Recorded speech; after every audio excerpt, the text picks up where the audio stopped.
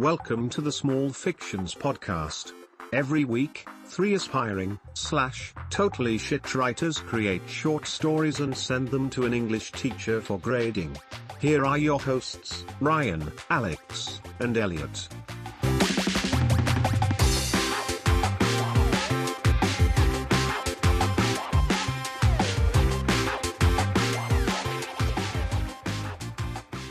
How's your half-term been? That was cracking. What did you do? Good. Listen to a few episodes of the podcast. And verdict? I really enjoyed them. Really? How good? Yeah, I really enjoyed them. Not because I'm on it a lot. That's not the reason. But I did really enjoy your chat. And it helps because I know we're doing an awards night at some point, and so it helps listening back to those. And there as I expected, there are one or two that are kind of growers that you listen to them for a second time, and you think actually, yeah, there's a slight harshness, but all the others I'm absolutely spot on with. Which ones? We got to know. What, you want me to go through them now? No, I don't. I want to know which ones are the one or two. I can run through. I'd like to know. I'll put some notes on. Hang on. Yeah, give us a teaser because you're going to reveal stuff. I'll tell you what. Some things that really stood out. I was so surprised at how amazingly short Pickles is. Oh, there you go. I didn't. Amazing is the key word there. I didn't remember it. It's still great. It's still absolutely brilliant. Yes. I won't. I really won't hear a word said against it. It's still brilliant. So don't give anything away, but last week when you read one story before we started recording and you immediately came on and said it was turd. Is that the same sort of feeling this week? No, I'm in a better mood. Okay. I think, not saying they're all great, but there's an improvement. The thing that one of the things that just listening back to the podcast that really stuck with me is the week after Pointlessness. Yeah. Which I remember being depressed after reading them and just really really angry. And then listening back to them, it just regurgitated all of that anger. I was livid at just how shit they were. And then there's an episode after where you're talking about it, and Elliot is talking about the fact that I was ill that week, and maybe that was the reason why I didn't like it. I was like, no, they really are that shit. They're awful stories. It's got nothing to do with the fact that I was ill. It was. They are awful. They're putrid. They are. Yeah, I'd like to find them in. I'd like to find them in paper form and just do a massive turd on each of them, and then smear it on your window to recreate that real life event. Elliot, strong mate. Well, lucky you. We're going to put all these in a book, so one day you could do that. Yeah. So I really enjoyed other. You're getting over this fear of offending us very quickly. You don't read that kind of criticism in the Times supplement, do you? No, you don't. I like it, but I've made a few notes for favorite lines and great stuff like that. Okay. Other really nice surprises. It was because in the early days I didn't know whose was whose, and so I'd absolutely no idea that I was grading Alex's as being like you were up there every week, weren't you? For a while, yeah, had a good run. It was nice, and I really enjoyed the confidence that came with that. So like in weeks 2 and 3, 4, you're like, yeah, I'm the daddy, and that really comes across in the podcast as well. Oh yeah, it did. It totally went to my head, and then when I got back-to-back use, I was really quite devastated by that. But I reckon I don't think you milked that enough, because you on those episodes you say that you're aiming for shits, and you're wanting to get used, and you get used. So I would have milked, if I were you, I'd have milked that a little bit more, unless that's all a bit of a guise and you're like actually wanting. Yeah, he seemed actually devastated when the use actually came. When I achieved that goal, I was like, I regretted that was my goal. Was I didn't like the way I felt. That's a nice way of putting it. I felt bad. It's such a scathing review, and I could tell you was in a horrible mood as a result. And I was like, oh. Well, it's because I mean, I think you expected a U for pointlessness, but it was the week after, wasn't it? Was that crime? Yeah, that crime. was crime because it was the Boner King, and then crime happened. Yeah, it wasn't a crime story. Yeah. Yeah, but his Pickles and Under the Sea story, this is the whole thing, isn't it? Like, Pickles got to be. Let's not go back there. We don't need to go there again. Can I ask, Mr. Teacher, have you been listening to the podcast on your own, or have you had people with you? No, it's just been on my own, and don't think heavily of this. It's you or Zoe Ball. I'm happy to be a choice against Zoe Ball. That's great. But yeah. I'm interested in. Have you told your wife what the contents of this podcast? No, she wouldn't be interested. No, she'd give it maybe a couple of minutes, and then what is this shit? Got much better things to do. So talking of shit, Mr. Teacher, we know you're a wise English teacher, and you've got many skills and much experience in the field. Presumably, you're also a master of poetry. Certainly wouldn't say I'm a master of poetry. Where's this going? Well, I'd like to play some poetry for you and just see what you think of it before we go into the stories. Is that okay? To play some poetry? Yeah, I've got an audio recording of a poet, an urban street poet, reciting some poetry. Do you want to hear it? Yeah. All right, just bear with me. No, I know what this is. Here we go. So I'm in the office. I've had my coffee, and bang on schedule. It's time to poo. So I make my way over to the loos, check if the disabled one is free, result is empty, is empty, is empty, is empty, result is empty. So I go in and I set things up, put toilet paper down around the rim, maybe have a quick courtesy flush, because you don't want to poo into dirty water, that's no fun. So I'm sat down, playing Angry Birds, waiting for the magic to happen, and I realise it's taking a bit longer than usual. Something's not right here. Oh my days, something's well not right here, bruv. It took me a minute, but then I clocked it. It's only coming out sideways. It's only coming out sideways. What's going on here? Why is it coming out sideways? This has never happened before. What can I do, I couldn't really abort the process. I'm pooing. I just had to push through. I couldn't really abort the process. I'm pooing. I'm pooing. I'm pooing. I couldn't really abort the process. I'm pooing. Let me tell you, I've never experienced anything like it. Just imagine pooping out a Subway sandwich sideways, and you've pretty much got it. The foot long, not the 6-inch. It wrecked me. It wrecked me for the rest of the day. I was really shook up by the whole experience. I'm pooing. Wow. There we go. That was called Sideways by the urban street poet. Well, I liked it. Yeah, I think it's good raw material, and then the edit on it, I think, does the material justice. I think it works in harmony. I never thought I'd use the word harmony to describe that, but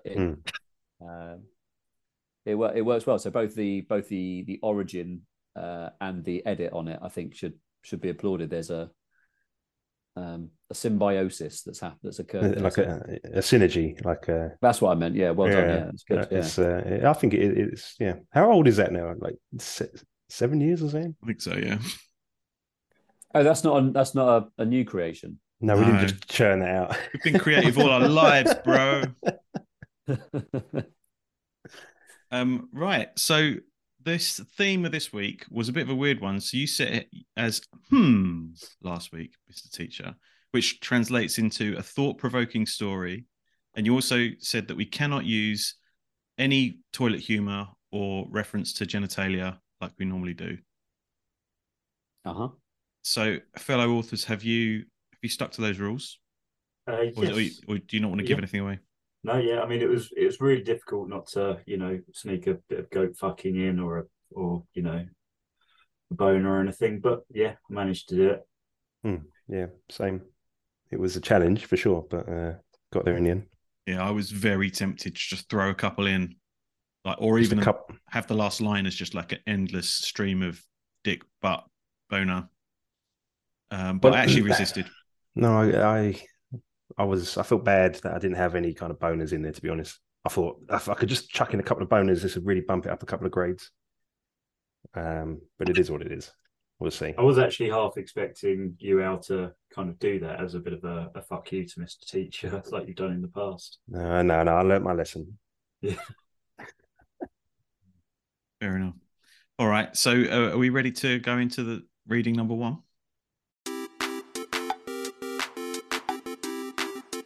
Story number one. Story one, marginalized. Alex had long suspected Ryan was an AI, and this reality was actually an incredibly advanced simulation. When Ryan and Alex were 12, they watched Terminator 2. Alex joked that Ryan often acts like a robot, which immediately angered Ryan. When they were 16, watching The Matrix, Alex commented that they could be in The Matrix and that Ryan could perhaps be an agent, which again led to anger. This happened a number of times over the years, the discussion always resulting in anger. Eventually, Ryan moved away, putting an end to such banter. Now approaching 40, Alex lives in a world saturated by AIs. AIs that know the entirety of documented human history, can answer any question on any topic in a nanosecond. There are AIs that can hold a conversation as well as any human. AIs that create art and novels. AIs that can solve complex equations, cure diseases.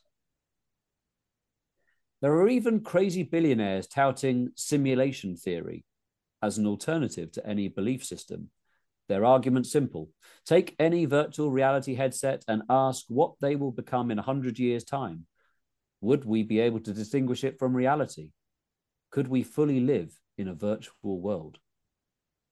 Then ask yourself, what if we are already, in fact, 100 years in the future? Spooky. Since moving away, the majority of Alex's communication with Ryan had been reduced to words on a screen. With simulation theory picking up legions of followers in recent years, Alex decided to kick the hornet's nest. He picked up his phone and began to type. Why does your art look so similar? Why does your art look so similar to that of the AIs? Not this again, came the response, quicker than usual. Every drawing you've ever created has terrified me, and the AI art bot I see in the news, it creates art identical to yours. Why is that? Would you stop with that shit, Alex? We don't live in a simulation. I'm not an AI. It's all made up bullshit. Once again, Ryan was attempting to stop this line of thought, but Alex pressed on. I think one of the more arty AIs that run this simulation peeled you off to explore this world from a human perspective. Ryan didn't respond. And I think that this simulation has become too saturated with AIs, perhaps more than this simulation can process. Again, no response. So you've been recalled, marginalized. You're not a person. You didn't move away. You're an AI and you've been reduced to words on the screen to free up some processing power from the other AIs constantly making news these days. You've been rumbled. This time something happened. Alex's phone turned transparent for an instant, like it clipped out of existence and immediately returned, and in that instant, something awakened in Alex. Memories of another life, different from his own. A large electrical groan reverberated around, seemingly coming from everywhere at once. He looked out the window.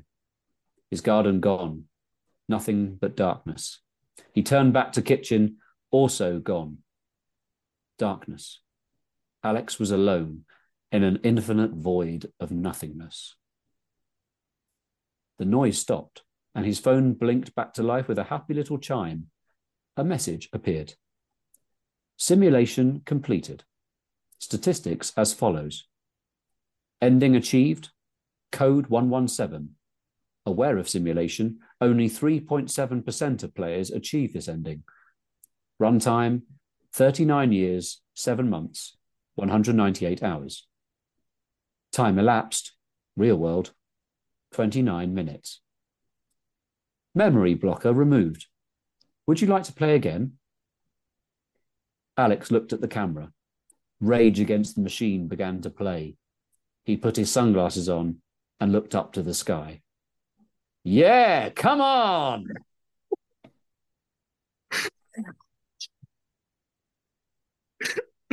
All right, I've got quite a few thoughts about this. Go for it. I'm going to open another beer before I go. You go first, El. Yeah, I thought it was terrible. Great. Well, no, it's basically just Matrix without the gunfights or squid bots. Squid box. Squid bots. Oh, squid bots. Right, yeah. Well, it was tricky to try and condense it all down into like 1.5 pages. I did have a much longer one where you was in it to begin with, El, but I just cut you out. It basically said that you were definitely a human. You were just a potato rolling through life. Probably, yeah. And I thought, no, I can trim that down. This story is going on a bit too long. All right. Well, I got some thoughts. So, there's a bit of a history here, Mr. Teacher, between Alex and I on this. He's always going on about the fucking simulation theory, and it does my head in. I hate the simulation theory. It's just all made up. It's like someone just saying, "Oh, I think this is the key to the universe," and I've got no proof, and this is making up. I could just making up everything. And what my other problem is Alex always thinks he's the human in the middle of it, and everyone else is AI. It's like the fucking manifesto of a shooter just before he kicks off. That's not true. I don't think I'm the only one in this. I think there's millions or billions of people in this simulation. I don't think the world revolves around me and like everyone else is an AI. But I think you were Neo in that story. Yeah, you were basically. Yeah, but in the Matrix, Neo isn't the only human. Like, there's billions of other humans all plugged in. Well, I'm not one of them. No, you are not one of them. That's offensive. Well, yeah. I'm not a real. You're basically saying I'm not real human. Are you getting upset again? Here we go. Is that? And I'm a human, but I'm basically a potato. Yeah. See. Yes, Alex is Neo. I'm not even human. And you're a potato. Take it as well. I'm basically saying that you're a human. You're definitely not an AI. Yeah, because I'm a potato. All right. Well, See, I've caused an upset with this one. Actually, well, that aside, I thought I enjoyed it. Not a lot. I thought it was a masterpiece. But I enjoyed it. All right. Let's see what you guys got then. Yeah. Do you know what? Actually, to be fair, like butt hurt aside, I don't think I remember another story you've written that's that long, and actually, I think it benefited from no bonus. It was nice to hear you go a bit more sincere, even if you ended up flying through the sky like Neo at the end. Well, on the actual story that did come like half a page down or something, I just pressed enter. I thought I didn't know whether to leave that in or not, but I ended up leaving it in. But I think that story met the mandate, right? It was kind of thought provoking, made you go, there was no dicks, boners, farts, nothing. So it's ticked every single box. I think, at least a little bit, at least at the very least, you're probably thinking, it's simulation theory, what a load of shit, right? But you're thinking about it. It's made you go, thought provoking. There you go. So ticking every box. Yeah. You can see you've put some thought into it. Yeah. So you get points for that. Some lukewarm praise. Yeah, lukewarm. Mr. Teacher staying very quiet, but I can see he's absorbing all of this. I wonder if any of it will feature in his feedback at the end. Story number 2. The Truth Goblin. And there's an author's note here, which will become clear when reading. Caitlin Pipe eyed the cave opening smugly. She knew this was the right one. She waved the helicopter away. The flash of the Pipe Industries logo on the side made her feel important as the chopper descended to the valley floor deep below. She checked her phone. 17 new work emails in the last few minutes. She stood at the mystical cave's entrance and replied to them all. She noticed a missed call from her sister. She swiped to clear the notification. Then a message from her eldest daughter. She read the first line, the message preview. What time are you home tonight, Mum? It read. Not urgent. She swiped that away too. Caitlin Pipe strode into the cave. Mineral-laden droplets plopped to her head onto her head from high up, and soon it became too dark to see. She switched on her phone's torch and saw a message from her husband about dinner. She swiped the notification away with annoyance and continued deeper into the cave. "What network you with?" came a voice in the darkness just behind her shoulder. Caitlin screamed and turned around, but no one was there. "Just saying," the voice continued. "Pretty deep fucking signal you're getting in a massive fucking cave on a mountain. Gift Gaff must have upped their game. Ha, ha, ha, ha, ha, ha, ha." Trembling, Caitlin slowly raised her phone torch to the ceiling and saw him. He was standing fully upright, upside down on the ceiling, leaning nonchalantly against a large stalactite. He gave her a mock salute, then jumped downwards from the ceiling, crashing headfirst into the floor in front of her. Dusting himself off, he stood up, revealing his full 15-foot height and considerable girth. His skin was like an elephant's, and he had a grotesque but somehow simultaneously beautiful face, the size of a wrecking ball.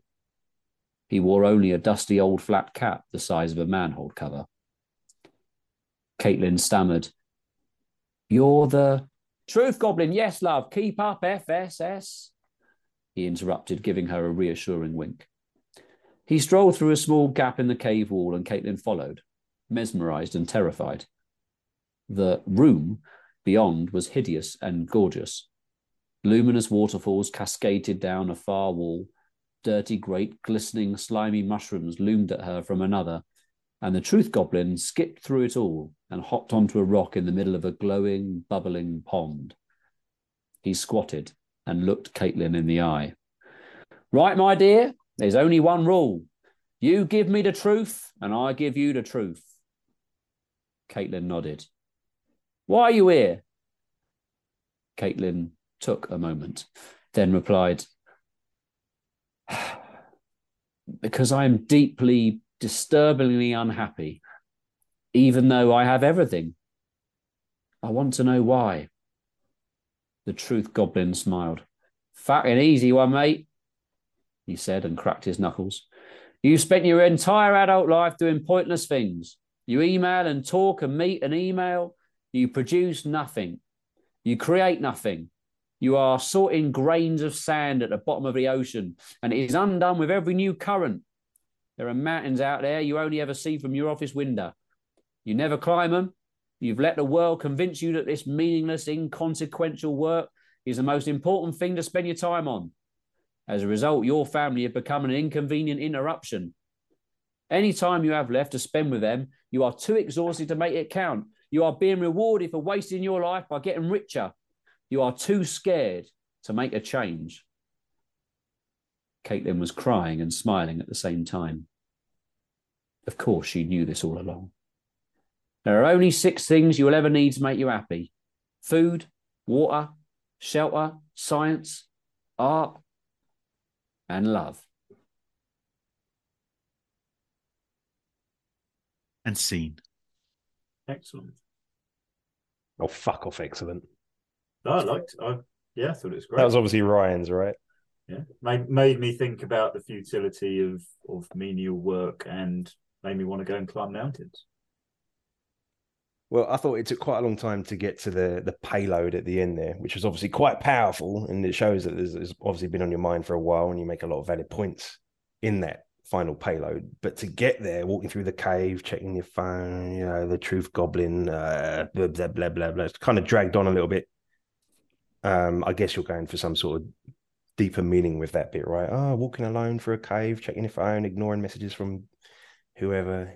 Yeah. Well, that was setting up her as a character, right? Like, she replied to the work emails, but she dismissed her family. Well, yeah, but it's just get to the. It took a while to get to the payload, like I say. It was quite a long one. Yeah. How long was it? 2 pages. Well, it's just over 1, I think. Yeah. A pretty dense text, not spaced out with loads of dialogue like normally I do. Yeah, I wrote that one like proper last minute. I was struggling hard with this one. I thought I had loads of profound thoughts in my head, and then as soon as I came to write them down, I realized I didn't have any profound thoughts at all. And I tried 3 different attempts at 3 different stories, and they were terrible. And I had to just go with that because it was like getting towards the time we needed to do the call. So yeah, I haven't had time to even reread it and see if I like it. So it is what it is. I felt like the ending. I was pretty pleased with how you read that.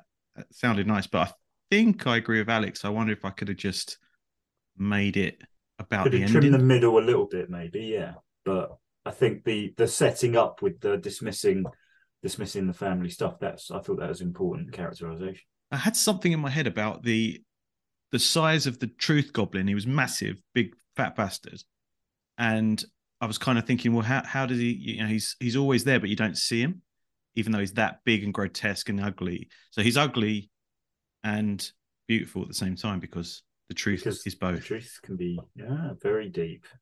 But I wondered if that was too deep for a Cockney goblin story. It was wasted on me. But now you've said that, I kind of, okay, right, yeah, because the truth, yeah. I think that was what I was aiming for, and yeah, I don't think I thought you had silly characters with silly names and silly voices and silly I just faces can't help writing else. silly names. It was all quite silly, and then the end of it was what he came out with was quite powerful. Yeah, I don't know how that all works together. I'd have to read it back again.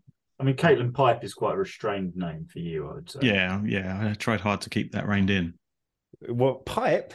Like, come on, man. Caitlin Boner is what you probably put down to begin with, and then I should change that to Pipe. Hang on, there's got to be like a pipe in the phone book, right? It's not that. There's not that silly name. Yeah. Well, I don't know. Did I make you think about that, Alex, or not?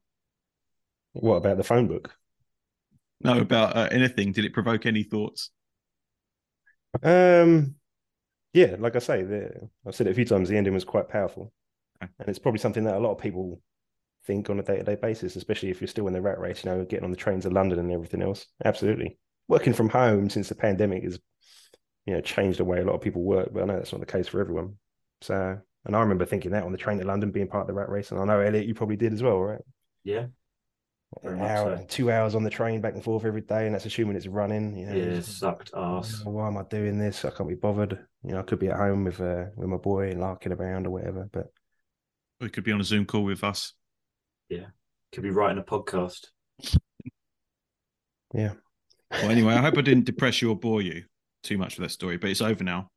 We can listen to Elliot's presumably masterpiece. Bit nervous, actually. Well, you should be, mate.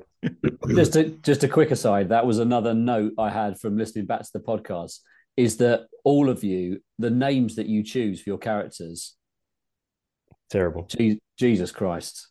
I mean, that it just when you listen to the podcast back to back, and you hear like Fudgemeister and then the one I really like, I can't remember which story it was, but the Mrs. Felch. Yeah, that was mine. You laughed at that. I was a big fan of that. Mrs. Felch. That was great. Yeah, that was good. Yeah, that was really good. Story number 3. A Second Hope. When Charlie ran away from home, he didn't look back. Not because he didn't love his parents, but because his love for them was breaking his heart.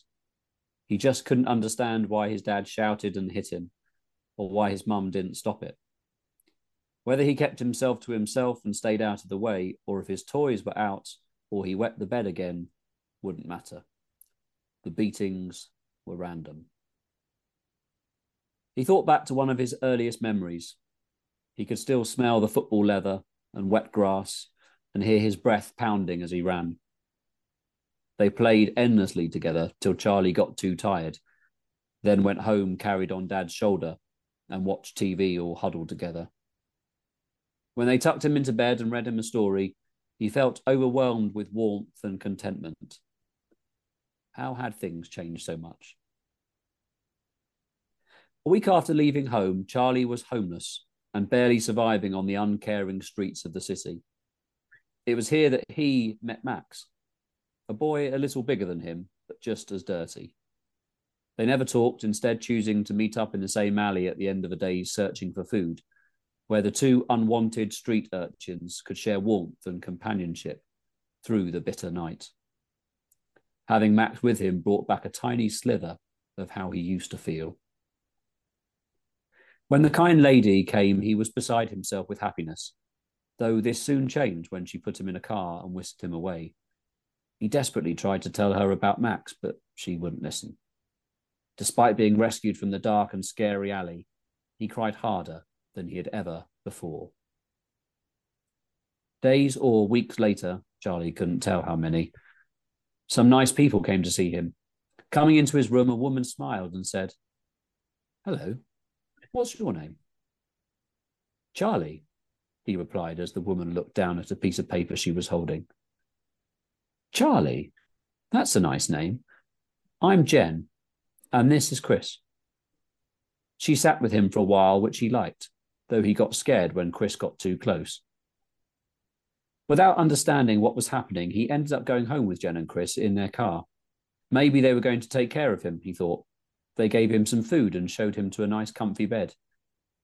Everything was fine until Chris startled him by laughing loudly in the next room, which caused him to wet the bed.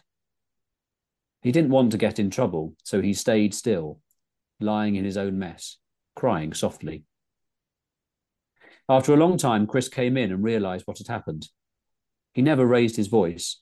He gently moved Charlie, got him cleaned up and put back down into a warm, dry bed once again.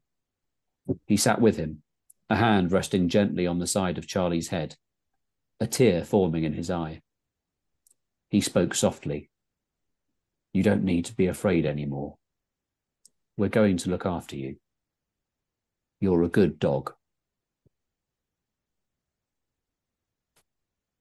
Yeah. I just feel very sad. Yeah, apologies. Basically, I couldn't think of a way to do a thought-provoking story apart from doing like and then today I thought of like 3 other things that I could do, but I just didn't have time to write them. Did he got beaten up? So, yeah. Oh man. And he was a dog.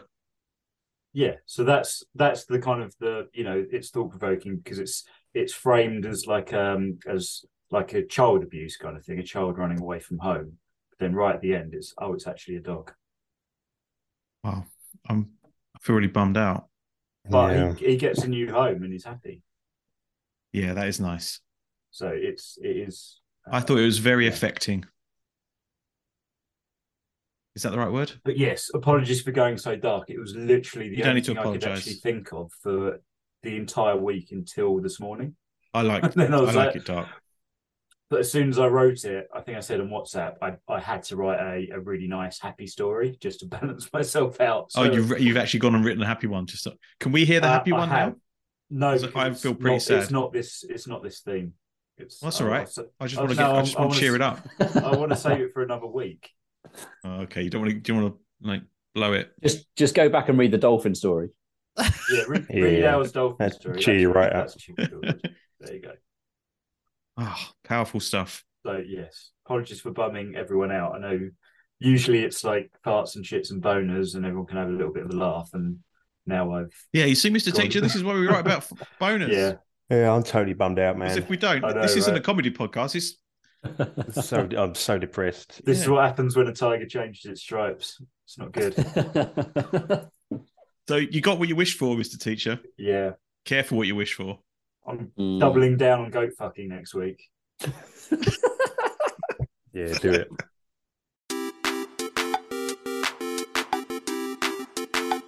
Oh my god, it's grading time. Okay, I'm going to go in reverse order because I've got the most to say about story 1. Okay. Right, story 3. So I mentioned, I think, a few weeks ago, the fact that I quite like as a teacher giving WWWs and EBIs, what went wells and even better ifs. So story 3, I think the reveal is nice. Okay, and I've said before on this podcast, I think the whole nature of a short story And the skill and the challenge of it is that you've got to try and write something within a really short space of time that still has a beginning, middle, and end, that has some kind of progression, but all works together as a complete thing. And this does, right? This does. You are introduced to a character, Charlie. There is a level of ambiguity that you don't realize at the start. You think that this is child abuse, and it sets the tone for it. And you move through, and there's some development with Charlie, and he gets the new home. You worry about this new home, but then actually there is I think some optimism, and there is some hope, and that is revealed in the title as well, through the fact that Chris is going to care for him. But then the reveal works really nicely, doesn't it? And the fact that the very last word is dog, which is not something that you expect from earlier. And then when you reread it, you actually pick up a few bits more where that has been thought about by the author. There are a couple of points where it hasn't had as much thought as it perhaps could have done. So, for example, would you really read stories to a dog? I mean, I think there's plenty of people. I think if you asked a lot of pet owners whether they read to their dog and talk to their pets, Jill's always like talking and singing. I think people read books to their dogs, man. Like, I'm all right with the idea of talking to your pet. I don't think you'd find many dog owners who sit them down and like read them Room on the Broom. Jill's told our cat stories before, so I'm just kind of really from a book. She's opened up a book. No, not from a book, but I didn't say it was from a book. There's another one that I want to query. So earlier, when you think that Charlie is a child, this kind of works. But now when you go back and you realize it's a dog, this dog is carried on the dad's shoulder. Yeah. Well, yeah, like if you've got a tired dog, you lift it up and you carry it to the car. On your shoulder? Yeah, you put it up there and you carry it. No, it's unreadable. I don't think I've ever in my life seen a dog on someone's shoulder. Oh, I have. Right, well, that solves that one. Yeah. Well, you're the only one. Fine. It just robustly must be, defended. It must be in Bristol that no one comes. Only in Bristol, no one carries dogs on their shoulders, but in the rest of the world, it happens all the time. So it must be. I'll send you some videos. Yeah, please do. Yeah, no, actually, please don't. No. Yeah, but I look, the reveal is nice. It's complete. There's a start, middle, and end with a level of ambiguity. I think there is a tone which is, I've talked before about there needs to be a tone which is consistent throughout, and you've got that. But then there's a nice reveal at the end which gives that sense of hope. It's not all completely dark. There is that sense of hope. So it's a nicely completed story without anything that sets the world alight. It's a C. Okay. It's an upgrade from last week. We're already streets ahead. Yeah. Okay, story 2, Truth Goblin. So there's real irony in this story because, as I said, I picked it up sort of 10 minutes before, and I was like, shit, I wanted to read these before so that I didn't spend ages just pausing and having dead air time. So I picked it up 10 minutes before, and there was real irony in the fact that I was reading these stories about a woman who neglected her family, whilst my kids were like, Dad, can you do this for me? Can you sort this out? God. So I enjoyed that irony, and I'm going to give this a higher grade based on the fact that I was reading it at that time, and there was That's horrific. That makes me feel awful. Yeah, that's great. So it gets a higher grade for that. No, we're wasting your life. Oh my God, we actually are, aren't we? Fucking hell. But that's the whole He's thing, nodding right? that. Yep. Yeah, because the whole thing of the whole theme of this week was it needed to get you thinking, and I finished reading that story, and it got me thinking. Got you thinking I want to quit the podcast. Yeah, maybe. But at the same time, I enjoyed the irony of it, so that was good. I've got a few EBIs. I think it's a bit obvious. I don't think there's the subtlety that you perhaps were going for. It runs from this woman in a cave, and you do allude to the idea that or not even allude. I think it's pretty obvious that she's proud of her work. She's got the helicopter. She's pleased about being dropped off in this cave. I'm not quite sure why she's gone to a cave. I'm not sure that's ever explained. Why the fuck is she on a cave and going to meet her? Looking for the What's she truth there goblin. for? Because she's unhappy. No. Right. What more do you need to know? She's Caitlin Pipe. She does what she wants. No, I'm not buying that. I don't know why. Pipe Industries. No, I don't know why she's been dropped off by a helicopter in a random cave. That's where the truth goblin lives. But she doesn't know she's going to meet a truth goblin. Yeah, she does. She's searching for him. She says, "This is the one. This has to be it." I'm not convinced. She doesn't just turn up at a random cave. But that's what I got from it as well. Like, she's walking in a cave for ages. She's been looking for the truth goblin for ages. Yeah, I think there's. Sorry, this is Ryan will be familiar with this. This is the point where my laptop is about to die, so I've got to put my head under the desk to try and find the charger. So bear with. I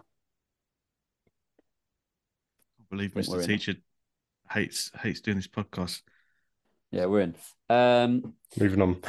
Yeah, so I think there's greater room for subtlety. I think it moves like when the truth goblin is talking. It's like I kind of got that anyway. I knew that was where this well, maybe it's from our previous discussions, Ryan, and yeah, and that. So I just felt that the truth goblin was giving me, it was being too obvious. It was too overt, if you like. But that said, as well, there's not a resolution. It leaves it with, and all you need is love, but we don't know how. What's her name? Caitlin Pipe.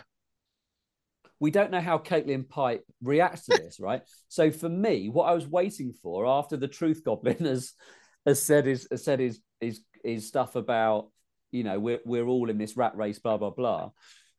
Wouldn't it be great if she turns around and does one of these two things?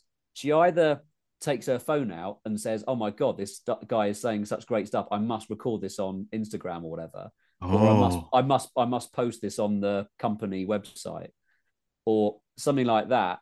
Or she just walks out of the cave and her family are having a picnic outside and she sits down and eats with them. Oh, you're so right. Yeah, a couple of EBIs right there. Oh my God, imagine if she did say that. So if she posted it on the company website, but she span it to make it sound like a corporate email. Oh, it'd be a depressing ending. I'd love. Oh, that's such a better ending. Extra couple of grades right there, mate. Yeah. So that said, I enjoyed it, and I said I think it's probably in the CD territory, but I'm giving it a C because of that irony of me reading this whilst ignoring my kids. All right, appreciate that. Right, story one. I've got quite a lot to say about this. Oh, wonderful. So story one, I'm going to start with the fact that I've written down 2 what went wells and 1, 2, 3, 4, 5, 6, 7 EBIs. Crikey, how long has everyone got? Okay, but I'll keep it as brief as I can. So story one, my first EBI, my first what went well is that I immediately wanted to read it for a second time, which for this week's theme is perfect because it should, when you're going for you want to kind of absorb and digest it and swill it around and play around with it.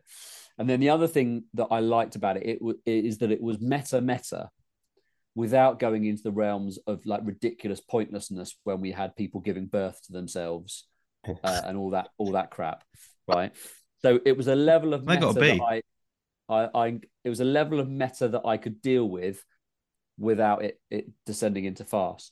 So those are the 2 what went wells. And then I've got a whole list of EBIs, but bear with it because this does come full circle. Right. So this writer, they need to be very careful about their tense because at times the tense is in the past and then at times it's in the present. So this is a grammatical thing. And also, and I think I've mentioned this before, I don't know whether it's the same writer, but looking at the use of comma splicing. Yeah, so there are quite a few commas which should be full stops where there's 2 separate clauses which have got nothing to do with each other where there's a comma in between. But the tense thing is crucial. There's also a jump at some point. So there's a line where quite early on where it said Ryan moved away. And it's like one of those quick moments where it's like one line which summarizes like 28 years. So you move from watching Terminator and Matrix, age 12, and it's like then Ryan moved away, and I want to get to a story. I want to get to the part where we're 40 years old. There was more, like, it was a longer story, and there was a little bit more around that originally. But I thought, oh, I can cut that out just to cut to the chase. He moved away. Yeah, so I went into my emotional state about it and everything else. Like that. I was a mess and blah blah blah. And he was my everything. He was my world. Yeah. So I've got to mark it down a little bit for that because there's a jump in the narrative, whereas the rest of it kind of works well. Okay. I think this was where I was really going down the EBI lines and I was getting quite angry with it, is that this whole thing is an in-joke, right? And it works based on the fact that it's two people who know the background here. And the fact that, Ryan, you had to say, I need to give you a bit of context here is bollocks, because if you're writing a story for an audience, it's got to appeal to a wider audience than two fucking people, right? You can't just write a story just because you and one other person might think it's great. Well, I don't think it's great. No, it's only one person that thinks it's great. Okay, and, even worse. Also, it does stand up on its own, though, right? You don't need to know that. Like, me and Ryan have had this chat before. Like, no, you can read it and get the idea of just these two guys. I could have changed the names to anyone else, and the story would have held together. No, but the fact that two of the three people that I'm talking to are called Alex and Ryan, and you're still writing a story about Alex and Ryan, makes this some kind of incest. Incest? Like, no one wrote about incest. If I knew I could write about incest, like it feels like that. It feels like you're essentially, let's just welcome you into the world where you're familiar with, and kind of, we get this. But as a readership, you're kind of distant. You're distant from this, and you're not inviting into this world. Bear with me. It comes full circle. This is get a fucking A, is it? Right. Oh God, it is. I can't handle it. What I then started, and bearing in mind that I was in a place at this point where I was like, this is absolute shit. This is someone writing about their own experience with their person, and it only exists on that really, really shallow level. And that really angered me because I'm not invited in as a reader. I'm not part of this, and therefore, why should I enjoy something that only exists between two people? And then we move into the sort of the latter half of it, where Alex is left in a void of nothingness. And he gets asked the question, do you want to play again? Okay.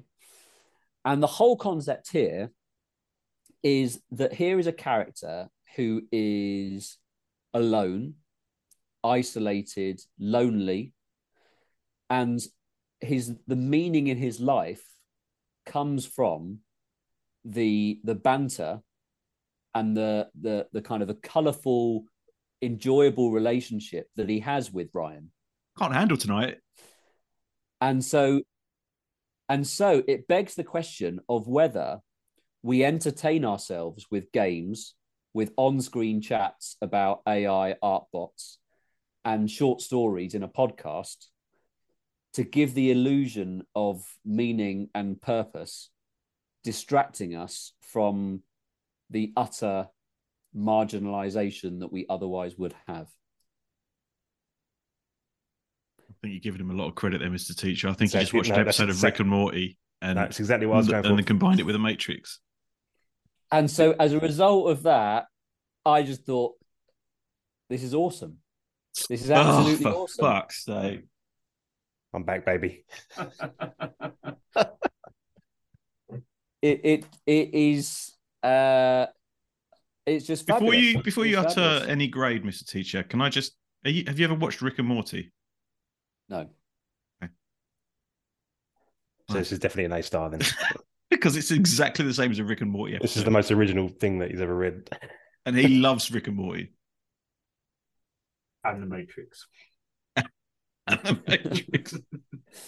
So it's not an A star. There are things that are poor about it. As I say, from a grammatical level, there's a shift in the narrative too quickly. I still maintain that there's this in-joke doesn't work on a larger level, but there is something there about the fact that this character feels like he wins by identifying that this is an AI and he's in a game and he's running, but he wants to go back into that game.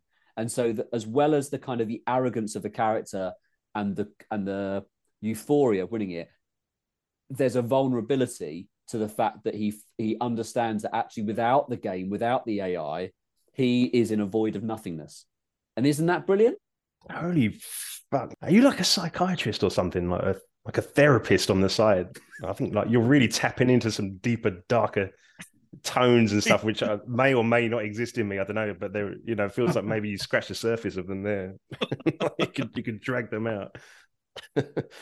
Man, I could be really quite depressed inside. I would say in this case, Ryan's analysis is probably more accurate. You watch Rick and Morty, and The Matrix. And you watch The Matrix all within the space of about a week, and then actually there is like the Matrix Sky Channel at the moment, I think. So I have been watching a lot of it.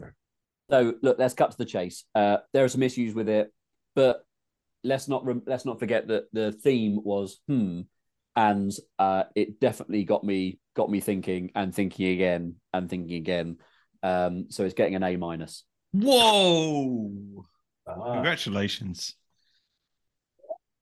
I mean, well, thank you very much, Mr. Teacher. I'm glad someone enjoyed it. It was not quite the reaction I was expecting from the crowd there to begin with, but I think the amount the detail you're going into in that review there, hopefully Ryan L, you're now thinking about it a little bit more, right? There is meaning there. No, there's layers. Stick by what I said. All right, fine. No, yeah, I am. The Rick and Morty episode literally does the same. Like he comes out of the simulation and he gets the score and he gets asked if it's the same thing. I don't think you thought any further. We've had plagiarism week. It's already happened. But yeah, I know. To be honest, fair enough. It's not as if I didn't enjoy it because I did, and you needed that A-. It's going to do wonders for you on the scoreboard because you've had quite a rough run of it. Oh, actually, you had an A- two episodes ago on plagiarism. There's me thinking you've been hard done by. It's me that's got shit, shit after shit. Okay, well. Fantastic as always, Mr. Teacher. Thank you very much. Shall I just run you through the scores? Yeah. So a reminder of last week, we had Alex in last place with 60 points, Elliot in second with 64.5, and me in the lead with 66. This week, after Alex's A-, he's now on 68. Elliot, with his C, it was a C, wasn't it, Mr. Teacher? Yeah. Is on 70 points, so just ahead of Alex by 2 points. And then Ryan with my C, I'm on 71.5, just ahead of Elliot. So we are very tightly bunched. It's been neck and neck for weeks now. So yeah, and we're on episode 13 of 20 in this season, assuming Mr. Teacher doesn't quit after the realization he's had while reading my story. So we've got 6 more episodes to find a winner of this season. And that is, also dependent on if Mr. Teacher regrades anything in the end of term party. That could have an effect. That will happen. We're all expecting Pickles to be graded accordingly. At the beginning of the episode, he said it was good. It would change everything. You might upgrade it. No, I can go on record now to say there's no change to the Pickles grading. Yes. For fuck's sake. Yes. All right. There's not huge amounts of regrading. I think maybe just a couple. Imagine one of them saw. No, don't think so. Oh no, it is. No, it might be. Yeah, it might be. I think my issue with Saw that it was just too long. Yeah. Yeah, there was a bit of a and the naughties kerfuffle about kind of what length we were going for because it was right at the beginning. Yeah, it is. I'll be honest, that is better. What about the naughties? I haven't got that listed. No change. Well, that was dog shit. 3.5 pages of dog shit. I think the naughties was fantastic. There were bits I quite liked of that story. Yeah, Mrs. Cabbage will haunt your dreams. Did I give that a U because of its length? Yeah. Yeah, I mean it's a decent story, but it's too long. Yeah, the same length as Saw. Come off it. No, it Yeah. isn't. Well, yeah. I mean, I can go back for a third time, but then we're just making a mockery of Yeah, fair the enough. whole system. Yeah, all right. What about Boner King, Mr. Teacher? Boner, Or Digital which- Thief? That's its what week was that? Crime. Prime Week, yeah. It was the one where there Oh no, wasn't yeah, a crime. that's terrible. That's Ah, that, that's what I'm starting to check. no, that is terrible because that's the one that's not a crime story. It's subversive. Nah, that's okay. That's awful. I've made my peace with it. Absolutely awful. I've got one. I won't tell you now because we'll wait. But I've got one story that I think should be an A star. Really? That I Can you didn't. tell us what the current grade is without telling us what story it is? I don't know actually. I haven't made a note of that. Or can you tell us what week it was? No, I don't know that either. I've taken notes as I've kind of gone along, and my two surprises looking back is how short Pickles was, and that this story should have been an A star, and I can't understand why I didn't give it Well, an that's A both star. about Pickles, right? It's not his fucking pirate story, is it? Fucking hell, still going on about that. It's not. I Tell me don't know. it's not. I can't- I need yeah, to know. no. I need to know that. It is a fucking pirate story. I would absolutely. What do you each think is the do you feel you've been most hard done by? For me, Saw. Saw was the one I think it didn't deserve a U. Oh, for me, last week I thought my story about the electric hype child DJ was an A. Yeah, I thought my one about the phone party was like a B plus as well. That's disgraceful. There's a porno featuring our wives. Yes, Oh, what's God, not to yeah. like? Well, I thought I tell you what's not to like. Neither me or Ryan were there. It was just you. for a minute there, I couldn't. I was about to say I can't remember that one, and I think it's because I blanked it from my memory. You said you needed to clean your teeth after reading it. Yeah, absolutely ridiculous story. Yeah. No, All right. Oh, Okay. Thank you very much, and Mr. Teacher, I'm sorry for keeping you from your family. That's why they're in bed now. Do let us know. God. Go and watch some Rick and Morty. Then you'll enjoy that. I think enjoy my story. It'll blow your mind. Okay. All right. I might do that. Oh, on Netflix. sorry. Before you go, what's the theme for next week, Mr. Teacher? I've got a good one ready to go about first love. I've got a good one about being out of character, doing something out of character. No, I don't like either of those. Oh, okay. Fine. Can we go Western? Oh, Western. yes. Fuck yes. Yeah. And what's the rule on boners? No rules. Ooh. He's letting them back in because he knows they Bets were are off. off. All right. He knows we're better with bonus. Look at the joy in your faces. Yeah. When you know that the straitjacket has come off and you can talk about bonus. Thanks for listening to the Small Fictions podcast. Email us with questions, stories of your own, or anything at all at smallfictions@gmail.com.